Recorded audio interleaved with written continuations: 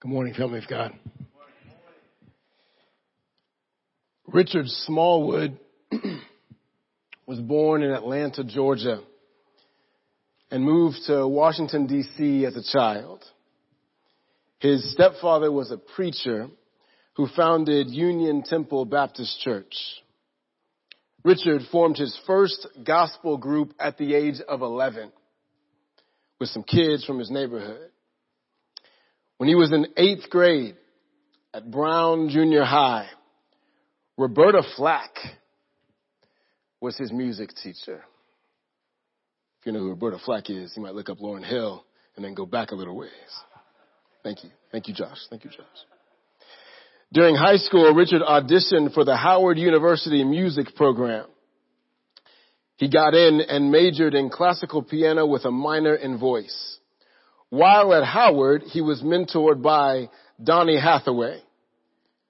You can search for him too. Donny Hathaway shared with him a jazzy version of Nothing But the Blood and told him to play and sing what you feel. It's all God's music. It was in the basement of the fine arts department at Howard that Richard wrote the song, I Love the Lord. I Love the Lord was performed by the Richard Smallwood Singers and spent 80 weeks on the Billboard Gospel chart. And you may be familiar with that song if over the Christmas holidays you happen to go back and watch Whitney Houston's movie, The Preacher's Wife. She selected it and performed the song because she remembered it from her church in New Jersey. Now you might think that this kind of success would bring Richard Smallwood fulfillment. However, success never leads to fulfillment. Fulfillment often actually leads to success. By the late 90s, Richard was suffering from depression. He had difficulty getting up and out of bed. He wouldn't take a bath. He wouldn't shave. He found it impossible to write music. He constantly thought about suicide. Listen to his words. He said, I felt like a fraud. I would get up and talk about Jesus being the center of my joy, but as soon as I got off stage, I would go into a dark hole. Richard Smallwood wrote Total Praise, the song we just heard, in 1996. His mother was suffering with dementia and a family friend was dying from cancer, and the song came to him in a dream. In his words, he says, I felt left by God. I was trying to write a pity party song, but God pulled me to do a praise song. God said, I want your praise no matter what the situation you are in, good or bad. It's about trusting Him. How are we supposed to give God praise no matter what the situation, good or bad? Isn't it naive to consider God's character as good when life throws us difficulties? Isn't it inconsiderate to celebrate God's goodness when there's so much pain all around? Well, the Holy Spirit in Psalm 121 gives us a reason to give God total praise. Even when sin inside us or sin outside of us would want us to stop trusting Him. The promise of this psalm, in the words of one Old Testament scholar, is that the Lord will protect your soul everywhere, always, from every danger. The promise is, the Lord is your help. The Lord is your keeper. So, let's hear this word today. I want to bow for a moment. Go back to the Lord in prayer. Ask for His help to get the truth of this psalm. Would you bow with me?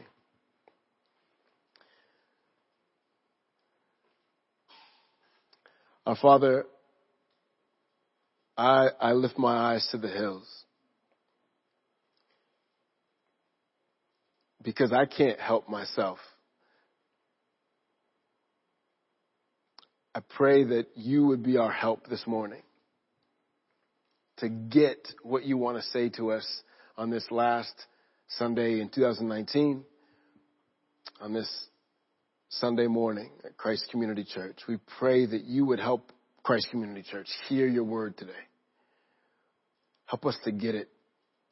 Help us to deepen our reliance upon you and to see you as our help, as our keeper. Illuminate our minds today, we pray in Jesus' name. Amen. For the pilgrim who is preparing to embark on the journey toward God, there are certain assurances that we need to consider. See, some of y'all, like Tyler Smith in the back row, are totally cool driving down to Davis or Lawton or driving over to Kathmandu, Nepal and embarking on an excursion. Others of us who happen to be a little less compulsive and a little more obsessive need a little more assurance of not where we are going, but how we're going to get there. See, I may know my destination, Mount Everest, Mount Scott. Same to me. But if I don't know what's between here and there, the destination may not be enough for me to take my first step. That's the scenario we find ourselves in Psalm 121. This is a psalm of ascent. And one context of the Psalms of Ascent is that pilgrims would sing them as they ascend up the mountain to Jerusalem to celebrate a feast day, like the Festival of Tabernacles. Now the deal is, Jerusalem is on a mountain and it's surrounded by mountains. Now mountains are treacherous for a number of reasons. One, it's a mountain. It's a big rock. Or a bunch of big old rocks, and they could fall on you or you could fall on them, and that is treacherous. Two, it's easy to get lost if you don't know your way. Some of us don't walk in mountains where there are staircases like they find them in Frozen, and therefore we have no hope of getting to the top or the bottom of the mountain safely. You can get lost if you don't know your way. Three, robbers like to hide in mountains. They find a lookout spot and they could ambush you. Now, if you're a pilgrim trekking to Jerusalem, you're likely carrying a good number of your personal possessions and a good amount of cash, and you're an easy target. So it would be easier, instead of making the pilgrimage to Jerusalem, it would be easier to just stay away. There's too many dangers. It's too perilous. But God wants us near Him. God wants us near Him. In the presence of God, there is fullness of joy. At His right hand are pleasures forevermore. Psalm 16:11. See, once you get to Jerusalem, you got nothing to worry about. When you get there, there's protection. You're on a mountain. When you get there, there's fun. You're there for a week-long feast. It's an all-inclusive festival, complete with food and dancing and unhindered worship. Worship of a God who always meets your needs. When you get to Jerusalem, there's family and there's friends. You get to celebrate with people who have experienced the same covenant faithfulness as you have. God wants you near Him. And listen, in the Christian life, it is exactly the same way. The God of the universe, who made you to enjoy life in His presence, wants you near Him. He wants you to be with Him. He wants to be your protection. He wants you to feast on Him. He wants you to be part of His family. And to demonstrate that desire, He did what we celebrated last week. God the Son, the second person of the Trinity, took on flesh and came to earth, born to a poor family in the city of David, and was given the name Jesus, which means the Lord is salvation. And what does that salvation look like? It looks like Emmanuel, God with us. God demonstrated His desire to be with you and with me by coming to be with us. And He showed us that there is no distance too great. There is no place on earth too far for Him to reach us. If this morning you're here and you know that you are far from God, God brought you here this morning to hear this word. I love you. I created you for me. I want the best for you. That means knowing me. Turn from your sins. Trust in me for your life, for your joy, for your love. and you'll be with me forever. There is no place too far away for God to reach us. He loves us and he wants us to be with him. But sometimes, like me and hiking, there can be obstacles between us and our true destination. So Psalm 121 gives us 3 assurances that we need for the journey. The first is assurance of God's attentiveness. The second is assurance of God's protection.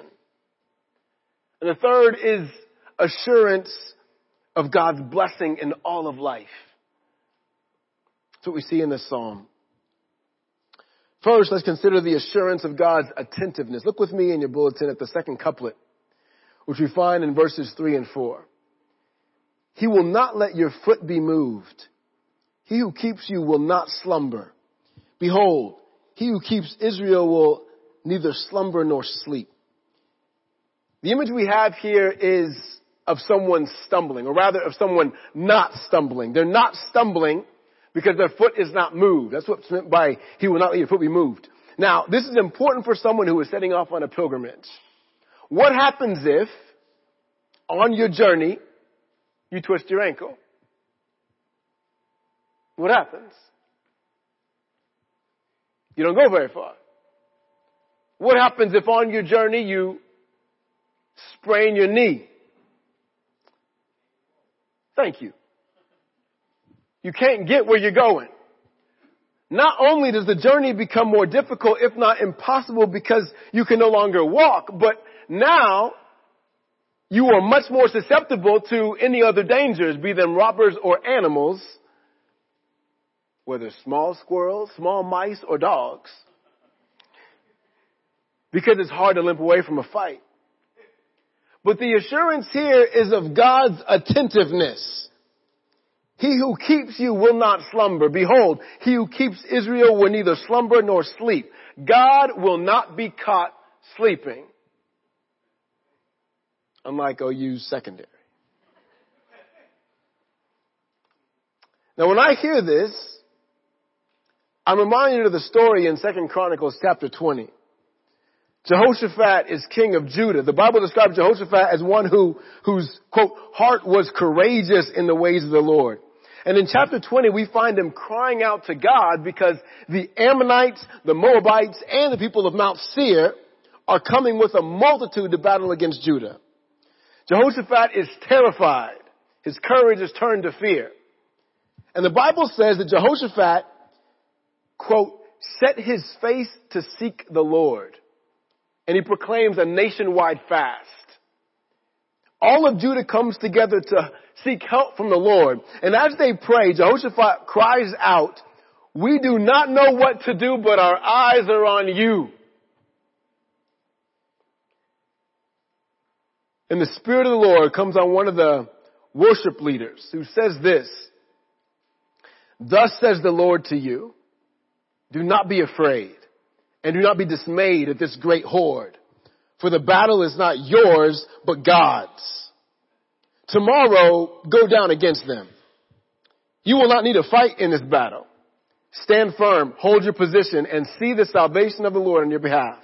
The Lord will be with you." So they do it.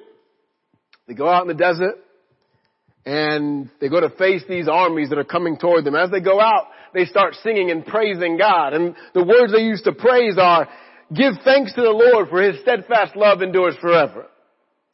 And when they get to the lookout point to see the approaching army, they look out and all they see is a multitude, a horde of dead bodies. The armies that were coming to fight against them are lying, slain in front of them. See, what had happened was the Lord set an ambush against the Ammonites, the Moabites, people of Mount Seir. They turned on themselves. The Ammonites and the Moabites turned on people of Mount Seir and destroyed them. And the Moabites and the Ammonites turned on each other and destroyed each other. So that by the time that God's people got to that point, everybody was already destroyed. See, God will not be caught sleeping. See, friends, God is totally able to keep you from stumbling. He is totally able to not let your foot be moved. Now, some of you may be feeling like you are limping into 2020. 2019 is giving you the runaround. And you may be asking, why do I feel like I'm falling headlong into a new year? Why do I feel like I have no apparent guarantee that I'm not going to crash? You may feel like you keep stumbling over the same sin patterns. You may feel like you're stumbling in your relationships. You may feel like you're stumbling with your relationship with God. Maybe you feel like you've been caught sleeping. It's easy to fall asleep. It's easy to stumble when you're caught sleeping. So I want to speak to the stumblers in the room. Don't give me your hands, but are you a stumbler? I want to direct your attention to Ephesians chapter 6, verses 10 through 18. In this text, we are reminded that just like Jehoshaphat and Judah, we are in a battle. It's a battle that is always raging. It is always happening. And the sneaky thing is we often forget it's even going on. Good is fighting against evil, and it is winning. In fact, good already won. Jesus rose from the dead. He is the first fruits of all who are in Christ. We're now between the secured victory that Jesus claimed when he rose from the dead and the manifested victory that will look like universal peace under the lordship of Jesus. We're between the already and the not yet. In the meantime, we're in a spiritual battle. And Paul, in the 6th chapter of his letter to Ephesians, tells us to put on the full armor of God. He walks through what it means to get dressed for battle. And really all he's saying is, put on Christ. Believe the gospel. Appropriate the gospel in every realm of your existence. Let it sink deep into every part of your heart, your mind, and your life. And specifically, when he gets to the feet, he says this. I'm reading from the New American Standard Bible. He says, stand firm, having shod your feet with the preparation of the gospel of peace. Stand firm, having shod your feet with the preparation of the gospel of peace. Now, when Jesus died on the cross, he took the penalty for our sins. He fulfilled the righteous requirement of the law. Yet, he took our place by subjecting himself to his own judgment. That means that all who are in Christ, who trust in him for forgiveness of sins, have turned from their sins to trust in him, all their heart, soul, mind, and strength, are justified in Christ. We stand in the righteousness of Christ, righteous before God. Therefore, we have peace with God. That's what's meant by it's why it's called the gospel of peace. And that peace gives us stability in life. We are prepared to stand in the shaky soil of life on this side of Jesus' return because our peace with God secures for us a stability that cannot be shaken. If we have peace with God, that means that regardless of the sin we still struggle with, regardless of the relationships we are stumbling in, regardless of if we feel like our relationship with God is shaky, God is the one who holds us up in the midst of the shakiness. Such that not even a 7.1 magnitude earthquake can shake you from the attentive God who promises to keep us. Who can separate us from the love of God in Christ Jesus our Lord? Death? No. Life? No. Angels? No. Demons? No. Nothing can separate us. This is an attentive God who sees us and who holds us up. Now, for those who are on the pilgrimage to the presence of God, not only do we have the assurance of God's attentiveness, we have the assurance of God's protection. Let's look at the next couplet in verses 5 and 6. The Lord is your keeper. The Lord is your shade on your right hand. The sun shall not strike you by day, nor the moon by night. Now, when the psalmist says the Lord is your keeper, he is saying that God is his protector, his guard. He watches over him. Notice how many times in this psalm God's protection is emphasized. We already saw it twice in the previous couplet. He who keeps you, everyone say keeps. Keeps you will not slumber. He who keeps, everyone say keeps. He who keeps Israel will neither slumber nor sleep. We see it here. The Lord is your keeper. We'll see it 3 times in the next couplet. The Lord will keep you from all evil. He will keep your life. The Lord will keep your going out and your coming in. This is talking about God's protection. 6 times in 6 verses, we hear the psalmist emphasize the Lord's protection of his people, his guardianship. For those who are on the journey, we are assured of God's protection. Now this point is illustrated in the rest of the couplet. The Lord is your shade on your right hand. The sun shall not strike you by day, nor the moon by night. Now the psalmist is using figurative language here to describe both the imminence of God's protection and the range or the extent of his protection. I want to start with the imminence of his protection. Well, first we'll talk about the shade where the protection is, his shade on the right hand. The Bible frequently speaks of the realm of protection of a king in terms of shade. To live in the shade of a king or under the king's shadow meant that the king would protect them against outside oppression. Everyone say shade. Shade. Joshua and Caleb in Numbers 14 try to put courage in the hearts of God's people. After God's people had wandered through the wilderness and they come to the edge of Canaan, the edge of the promised land, they send out 12 spies to go check out the land. And they come back. They come back and say, man, the grapes are off the chain. They're massive. We got everything we could ever need in this land. However, there are also giants in the land. And we can't defeat these folks. 10 of the spies come back and say, better not go in. But Joshua and Caleb try to put courage in the heart of God's people, and they say this. They say that the shade of the people of Canaan has been removed, but the Lord is with you. He's with his people. He's telling them that his protection is going to go with them. Similarly, in Isaiah chapter 30, we hear God warn his people through the mouth of Isaiah not to seek shelter in the shade of Egypt.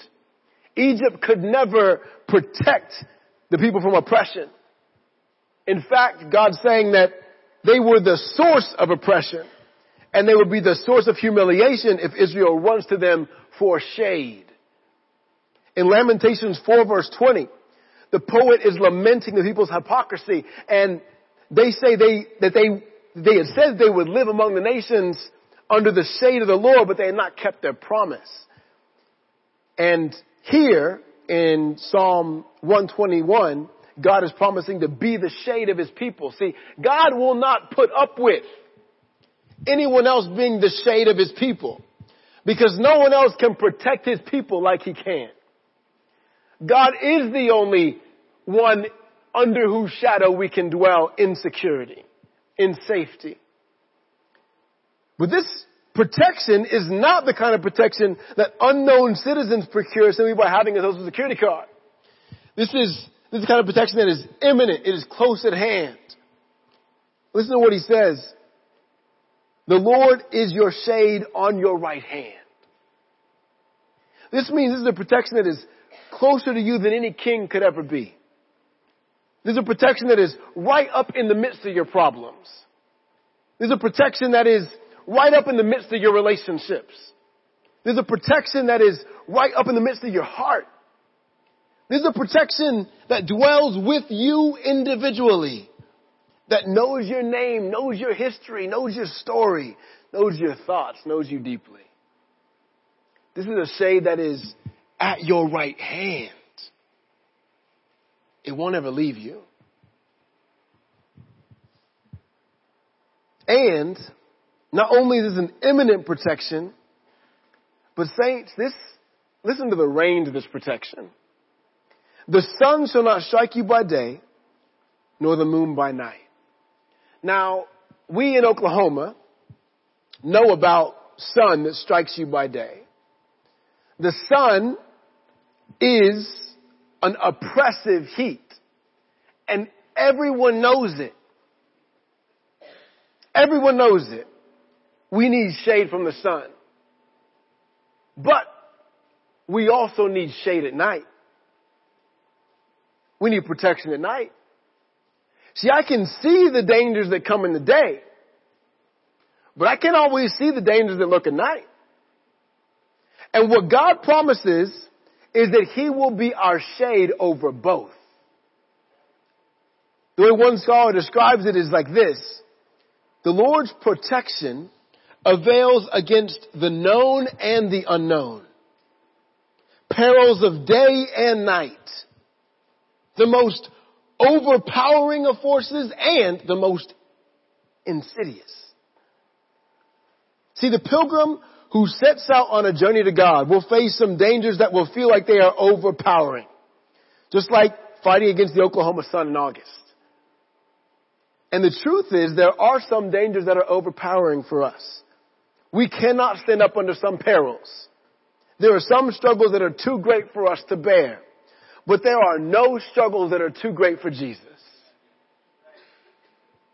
There are some struggles, some dangers in the pilgrim's journey that are too insidious for us. They sneak up on us. They surprise us. They don't show their face. They don't announce their arrival. They come as one little overindulgence. They come as one conversation that's a little bit too emotionally close with somebody of the opposite sex who's not my spouse.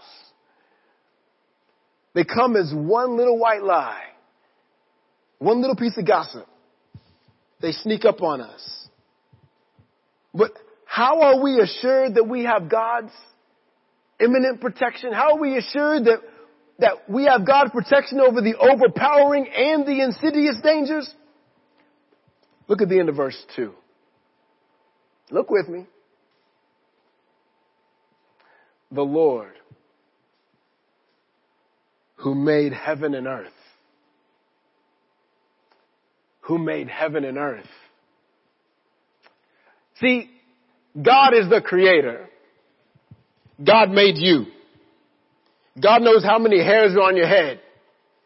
God knows every thought that crosses through your mind before it crosses through your mind. And who made the sun? God. Who made the moon? God. Don't you know that the God who made you and the God who made the sun and the God who made the moon can protect you from you, can protect you from the sun, can protect you from the moon, can protect you from those perils that you can see, can protect you from those perils that you can't see. You don't even know, and you won't know until you get to heaven, how many dangers God has already protected you from. How often He has looked after you when you couldn't look after yourself.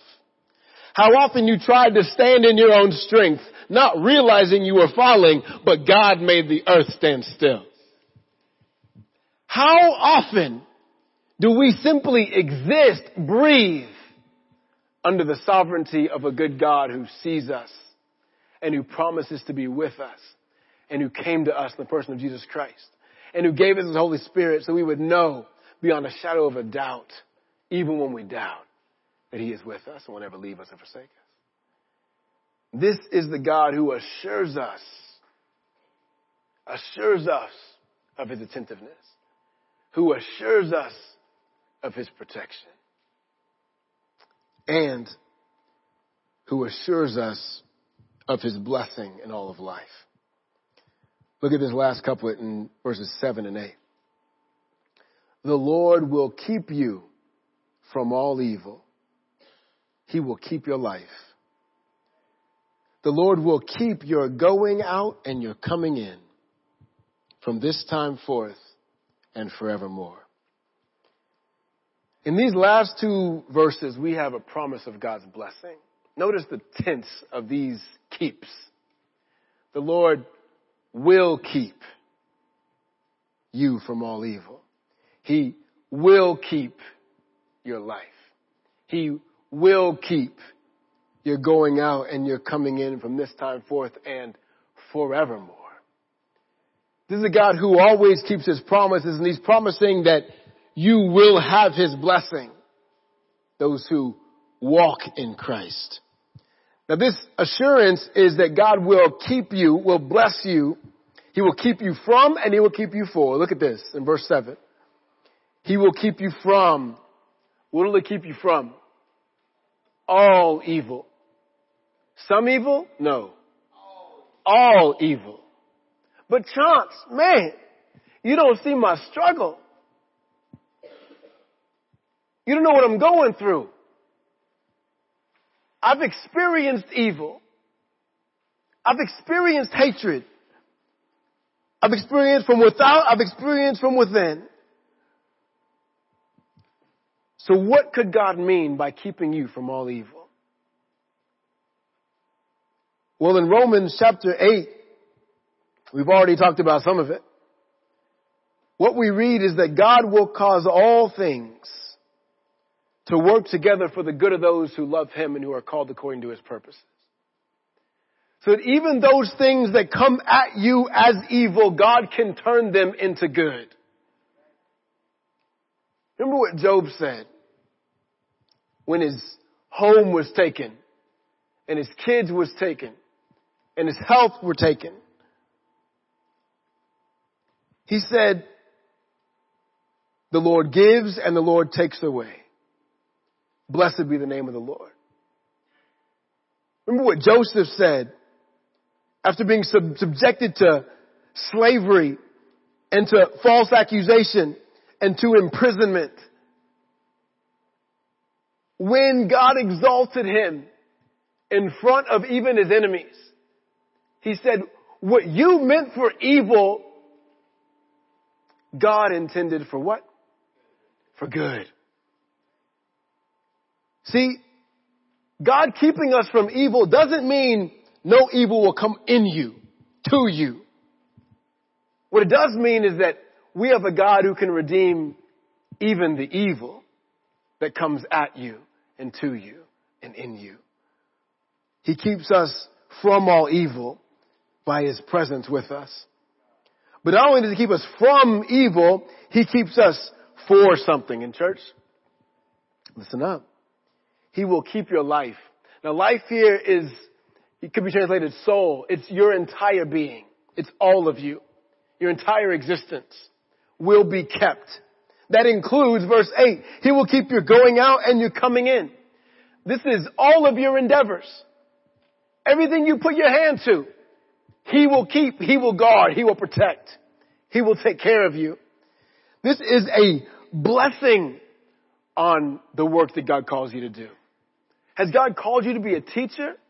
Then teach your heart out. Why? Because God has promised to bless it. Are you an engineer? Then work your heart out. Design your heart out. Why? Because God has promised to keep your going out and your coming in. Are you a doctor? Then labor with all of the strength he's given you. Why? Because he's promised to bless it, to keep it. You're going out and you're coming in. God is keeping you for the good works he's called for you to do. The good works he's prepared for you to do, he has given them to you and he has promised to keep them. This is an assurance of God's blessing in all of life for all time. See, we looked at Isaiah chapter 30, where God was warning his people about running away to Egypt and trying to find shade under Pharaoh. But later on in chapter 30, God says, I long to bless you. I wait on high to be gracious to you. God longs to bless his people. He is committed to blessing his people. He is committed to keeping his people. He is committed to protecting his people. In order to continue on the pilgrimage toward the presence of God, God in this psalm has given us an assurance of his attentiveness, an assurance of his protection, an assurance of his blessing in all of life. So you may be asking the question, what do I have to do to get this kind of assurance?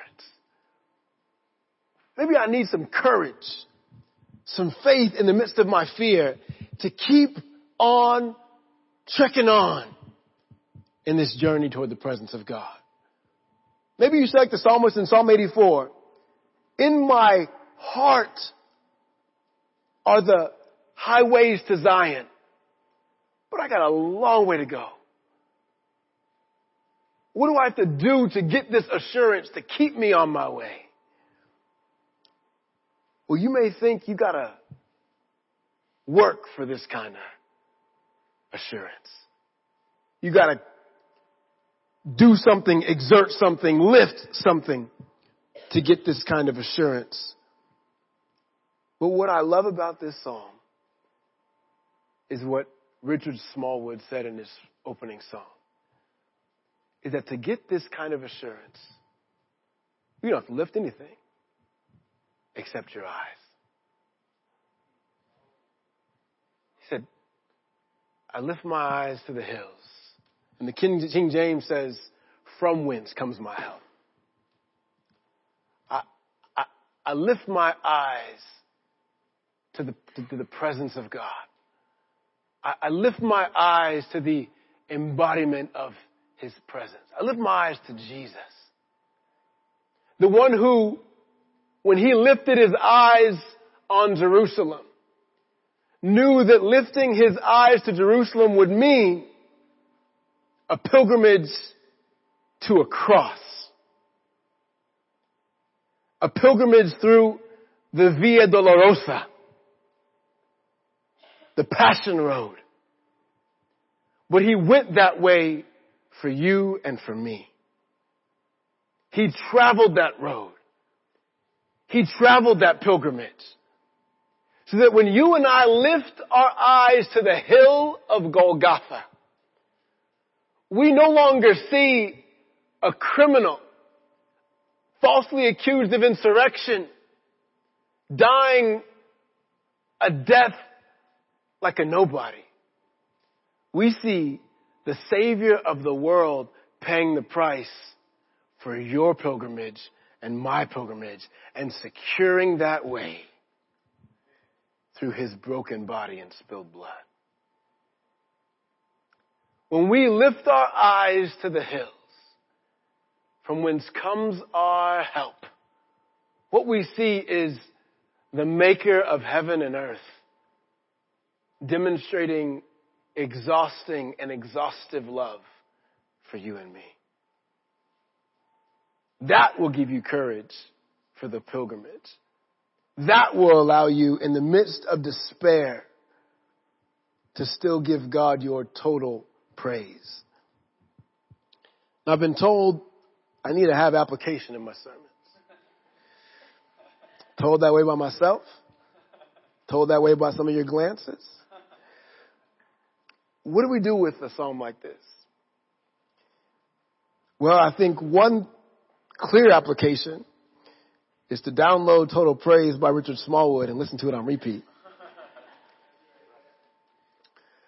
But I think another application is let's lift our eyes to the hills. What are the means of grace that God has given you that help you lift your eyes to the hills? Is it continual, constant times of prayer? Maybe part of your lunch break, part of your morning routine. Is it setting up a time for that quiet time to get in the Word every day and remind yourself of the Maker who died for you? Now, I don't say that as holding some legalistic schedule over your head. But friends, I'll tell you, when we get the reality that spiritual disciplines are simply a gateway that's flung open to the presence of God, it's no longer a task I got to complete. It's the doorway to freedom and the doorway to blessing. And Dave Edwards once told me, he said, you know, the way I found to to finish your life having a quiet time every day is whenever you stop having a quiet time, you get in that rut, just start one more time, then you stop. And you'll end your life having a quiet time every day with the Lord. If you didn't finish your reading plan for 2019, don't worry about it. Finish it this year. Make time to welcome the presence of God in your life. Make time for community. Sometimes we need help. Because sometimes life is a place where we stumble. But two are better than one. Because they have a good return for their labor. For if they fall, one will lift up his companion. But woe to the one who falls when there's not a second to lift him up. Let's walk this road together. Let's intentionally spend time with each other, asking us how our eyes are doing, what we're seeing in the hills, what we're finding from our Maker. Let's commit ourselves to individual discipline and corporate discipline for the glory of God. Now, I want to conclude this time by reflecting on the impact that this psalm can have in our lives. Keith Alexander, in an article he wrote for the Washington Post on the life of Richard Smallwood, talks about the reality of someone who was greatly touched and blessed by this song that we heard at the beginning of the sermon. And he writes these words. He says, before 6-year-old Anna Grace Marquez Green was fatally shot along with 19 classmates and 6 adults on December 14, 2012 at Sandy Hook Elementary in Connecticut. She loved singing and dancing to gospel music. Anna loved big, rich gospel choirs. Anna loved good music. Anna loved Jesus, says her mother, Nelba Marquez Green. We did not get a graduation. We did not get a wedding. We did not get to see her meet milestones. All we had was this funeral. She asked that total praise be performed at it. Anna's father, Jimmy Green, a jazz saxophonist, remembers standing with his arms outstretched as the choir sang. Smallwood reminds, quote, everyone that the Lord is the source of our strength and that he is the strength of my life, Green says. Even at that moment, I needed to lift my hands to him. See, what Psalm 121 encourages us is that with all of my life, in the sadness, in the heartache, in the joy, in the celebration, God is worthy of my praise. He is worthy of my celebration. He is worthy of my worship. He has promised his attentiveness, his protection, his blessing. Let's walk with him. Would you bow your heads with me and let's pray. Our Father in heaven, we give you great thanks. None of us sitting in these chairs deserved or could have ever merited the favor that you've given us in your Son, Jesus Christ. None of us could have ever procured salvation for ourselves. None of us could have ever guaranteed hope for ourselves. And yet, you, God, have given that to us by the death and resurrection of your Son. Help us as your people to draw near to you, to trust in you, to depend on you. We pray this in Jesus' name. Amen.